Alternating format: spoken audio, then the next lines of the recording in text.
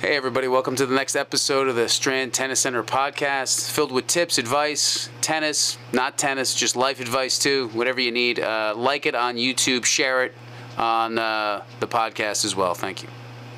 This is a little preamble to the podcast. Where'd you get that paddle? This is one of our new paddle instructors, CJ, who's been certified and played Division III tennis, is very talented. Where'd you get that paddle? All of a sudden you got a new paddle. Well, Maria was very generous. She said, "I have a paddle for you can use," and so I said, "Oh, thank you very much." And now it's in my. You actually said, "Thank yous very much." Yeah, I said, "Thank you very much." Thank you very much, and thank you. So you got a free paddle, huh? Yeah. Pretty lucky. It's pretty lucky. You're a pretty lucky guy. And I try to protect it, so I put a little red tape on the outside so I don't scuff it up a little bit. So I'm trying to protect, What do you think of paddle as a sport? Oh, pickleball? Well, pickleball. Yeah, what am I talking about? Paddle. I'm sorry. I think that pickleball as a sport is a very growing sport. I think that it's actually very fun. You like it, yeah? I like it. When I first, in high school, I played a little bit. Yeah. And at first, I'm not going to lie, didn't really like it. I thought it was kind of like a silly sport. It was kind of a weird sport. Sure. But when I started playing it a lot here, I started realizing that it actually is very fun and it's very fast-paced. But again, it's something that you can play forever. That's why I kind of liked it compared to, again, some of these other sports. I grew up playing football and all those other sports where you can't play football if you're 34 years old and if I'm not at that level. Pickleball, I can play it when I'm 60 years old. Yeah. I have a bad knee or whatever. I can still make it up and down the pickleball court. Yeah, it's an inclusive sport. It gets a lot of people involved. Tennis is very exclusive. It's hard. It's got to cover a lot of ground. You got to move around a lot. It's hard to be consistent. It takes a while to go out there and be able to rally. And pickleball, in an hour, you can hit with someone and feel really good about it, which is great. Things should be inclusive. And the one thing that needs to change, though, is the sound of the ball, and the scoring is a little confusing. Yeah, I don't know. I think I don't know why they do the scoring that way. In pickleball, the scoring is you say the score, you say the other team's score, and then you say who's serving. So it's like if it's 1-0 me, and I'm the first server, it's always doubles. It's 1-0-1. And then if I lose the point, it's 1-0-2, the other person's serving. It is what it is. Hey, listen, makes you think, keeps you on your toes. You never remember the score. We play pickleball with this guy. He never remembers. He looks at me every time. He's like, I said, CJ, it's 1-0. It's 2-0. When Steve's there, I what am I, your crutch? I'm like your little daddy? I get lost, and then I'm having a good time, and then all of a sudden it's like, oh, what's the score? I'm his little daddy. I help him out because he feels like everything's safe now. Steve knows the score. Everything's good. I love when you do a beginner class because you're into it. You're nervous. You got to make sure you're prepared. You were so into it. Then when I'm playing with you, you're like, it's a great day. Whatever happens. Because when you're there, it's still playing pickleball, but it's like also like it's a challenge for me. So it's not more involved. I'm involved. Oh, you're involved in the point instead of the scoring, so you're trying to get into it. I'm more in the point because I don't want to lose to you. I'm a sore loser. Hey, yeah, No, it's good. You got to be competitive. I'm probably one of the most. I mean, you're 20 years younger than me at least. So what are we talking about? A little bit better looking too. Of course you are. That's not saying much, my friend. No, I'm just kidding. Oh no. He's a good looking guy. Because I signed the checks. That's why he's saying that, right, CJ? Well, that was fun. Good.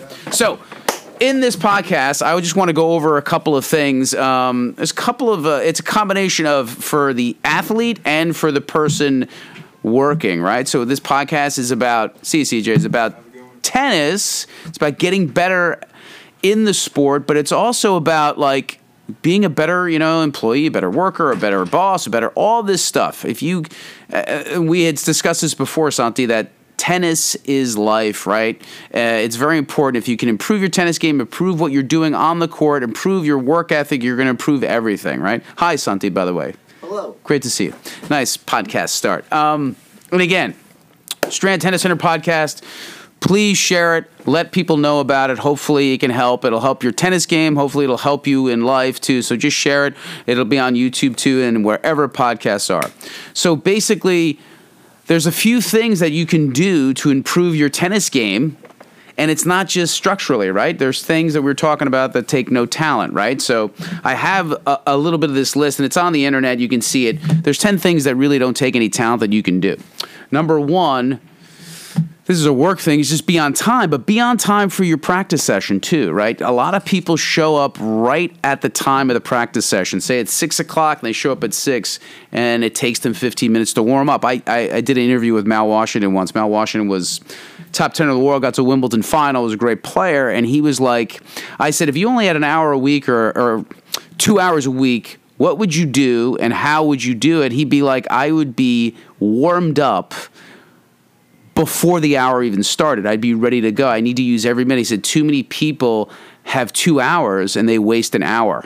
They play for 7 minutes, they take a break. They play for 10 minutes, they take a break. They do not maximize the time.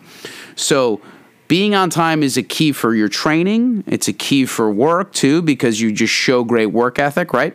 You have to be prepared, be warmed up. A lot of matches I see that we see, and Santi watches our UTRs, a lot of kids give away the first 2 or 3 games because they're not warmed up and they're not ready to go. You have to be ready. So that means jump rope before. Jumping jacks, anything to wake up the blood, anything to wake up the muscles, get them started, get a little lather in, like boxers, right? They're warm up in the locker room before they get a nice sweat on. You want to get a sweat on, be ready to go.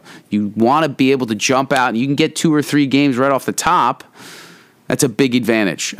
So being on time.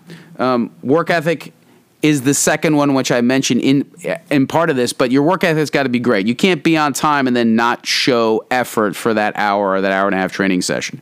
You have to give it your all. You have to give 110%. I've watched Nadal do practices, and it's insane. Like, it's not a practice. You feel like he wants to win every single point when he's practicing. You just have to have a level of intensity, and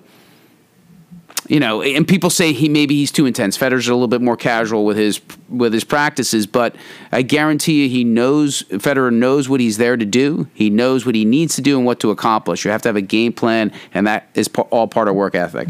Number 3, effort, right? So in the work ethic, there's effort, right? And in our hallway, we have 2 things, say attitude and effort. You have to control those 2 things. We've talked about it before. Effort is key. Have to give maximum effort. We've talked about it. We've watched matches where people win and they give terrible effort, and we say, no, that's not good. Go back to the drawing board. It's about effort. I'd rather have you lose a match fighting, working as hard as you can, than giving a half-ass effort. Body language on the court. Body language is huge, right? How you stand, how you present yourself. You cannot get angry. Kevin Anderson is a great example. He got a new mental coach, and he was pumping his fist all the time, and he all of a sudden got great results, just how he was behaving and acting. Ended up getting, was in the U.S. Open final. All of those things are a big deal. How you present yourself on the court, off the court is huge. What do we got? Another one. Energy. That goes with effort too. Energy, attitude, like we talked them all. There's energy, attitude, passion here. These are the next 3. That all comes from you. It's got to come inside you. It doesn't take talent to do that, right? If you can create passion and energy, well, number 1, passion is created by something you do. There's something you like to do. So you have to like it, right? You cannot kind of be into it, not kind of like it, got a job that you really don't like. You're never going to be passionate about it. You're never going to be successful.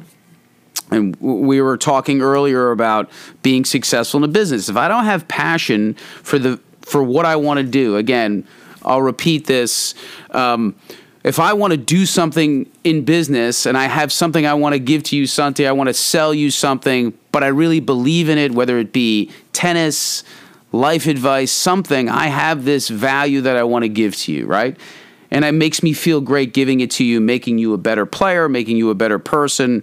We do tennis lessons and training here. I really want to make people better. If we make them better and we make them better people, it makes me feel great. Indirectly, I need to make money to be able to support, to be able to do the next lesson. So that's really what a business is all about. It's passion first for what you want, and indirectly you receive money to keep delivering that passion. If you're here for the money first, you're never going to have the passion. You're going to wear out. You're not going to be into it. You have to have this value you want to give to somebody else. And the last 3 are being coachable. You have to be able to listen, even as the boss, even as the person that just started. You have to be coachable. You have to listen from the bottom up to the top down. Everyone has got equal value in the sense of what they have to offer, what they have to say. On the student level, if they're not coachable, it's your job to make them coachable. It's your job, like we were saying, to teach them for what they can be and not what they are. If they're not coachable right now, you're going to teach them how to listen. And sometimes it doesn't happen. Sometimes you get players that'll disappoint you and let you down, but you can't give up, and that's what happens. Some players just do that. They'll disappoint you. They won't give you what you want. They won't work hard, but you cannot stop trying to find that connection with that person. If you are a coach and you want to be successful, if you're a business person and you want your employees to be successful, you have to keep reaching out to them, keep working. And again, you're going to get bit sometimes. Somebody's going to let you down, but you cannot stop fighting for that. The other one is doing extra and being prepared. Those are the last two. Always stay later. Always work a little harder. Any student that wants to do 10 or 12 more, I love it. Have to. If you don't want to do extra, then you don't love what you're doing as well. Be prepared. Again, if you're here 5 minutes before or a minute before the lesson, or you're not prepared, that's what I'm saying. Like, be on time. It's the same thing. Do your jump ropes. Be ready to go. Be prepared. It just makes you more professional. It makes you more respected. You know, in this profession, a lot of tennis professionals are not treated professionally because they don't treat themselves professionally. They show up late. They're on their phone all the time. They're not really caring, and they don't get treated with respect. This is a profession, and like any other, if you treat it with respect, you'll be respected. That is a huge thing in tennis because it really gets a bad name in regards to a career. It is a career based on how you treat it. If you treat it with disrespect, like anything. I mean, I could go to work and I could work for a Fortune 500 company, but treat it with disrespect, and no one's going to respect me. No one's going to do business with me. So if you're prepared, you treat your job with respect, you'll be respected. Those are the 10, Santi, and that's what I wanted to focus on today, and hopefully that helps, and hopefully we provided value, because that's what we want to do. Go out there, work as hard as you can, because it's going to be hard anyways. No matter what you do is going to be super hard, so make sure you love it, have a ton of passion for it. It's going to be super, super hard, so put your head down and call us in 10 years. Right, Santi? Thanks, guys. Share the podcast. Hey, everybody. Hope you like the podcast. Please share it with your friends, anybody that you know, anybody that's into tennis, anybody that's into bettering themselves. Share it.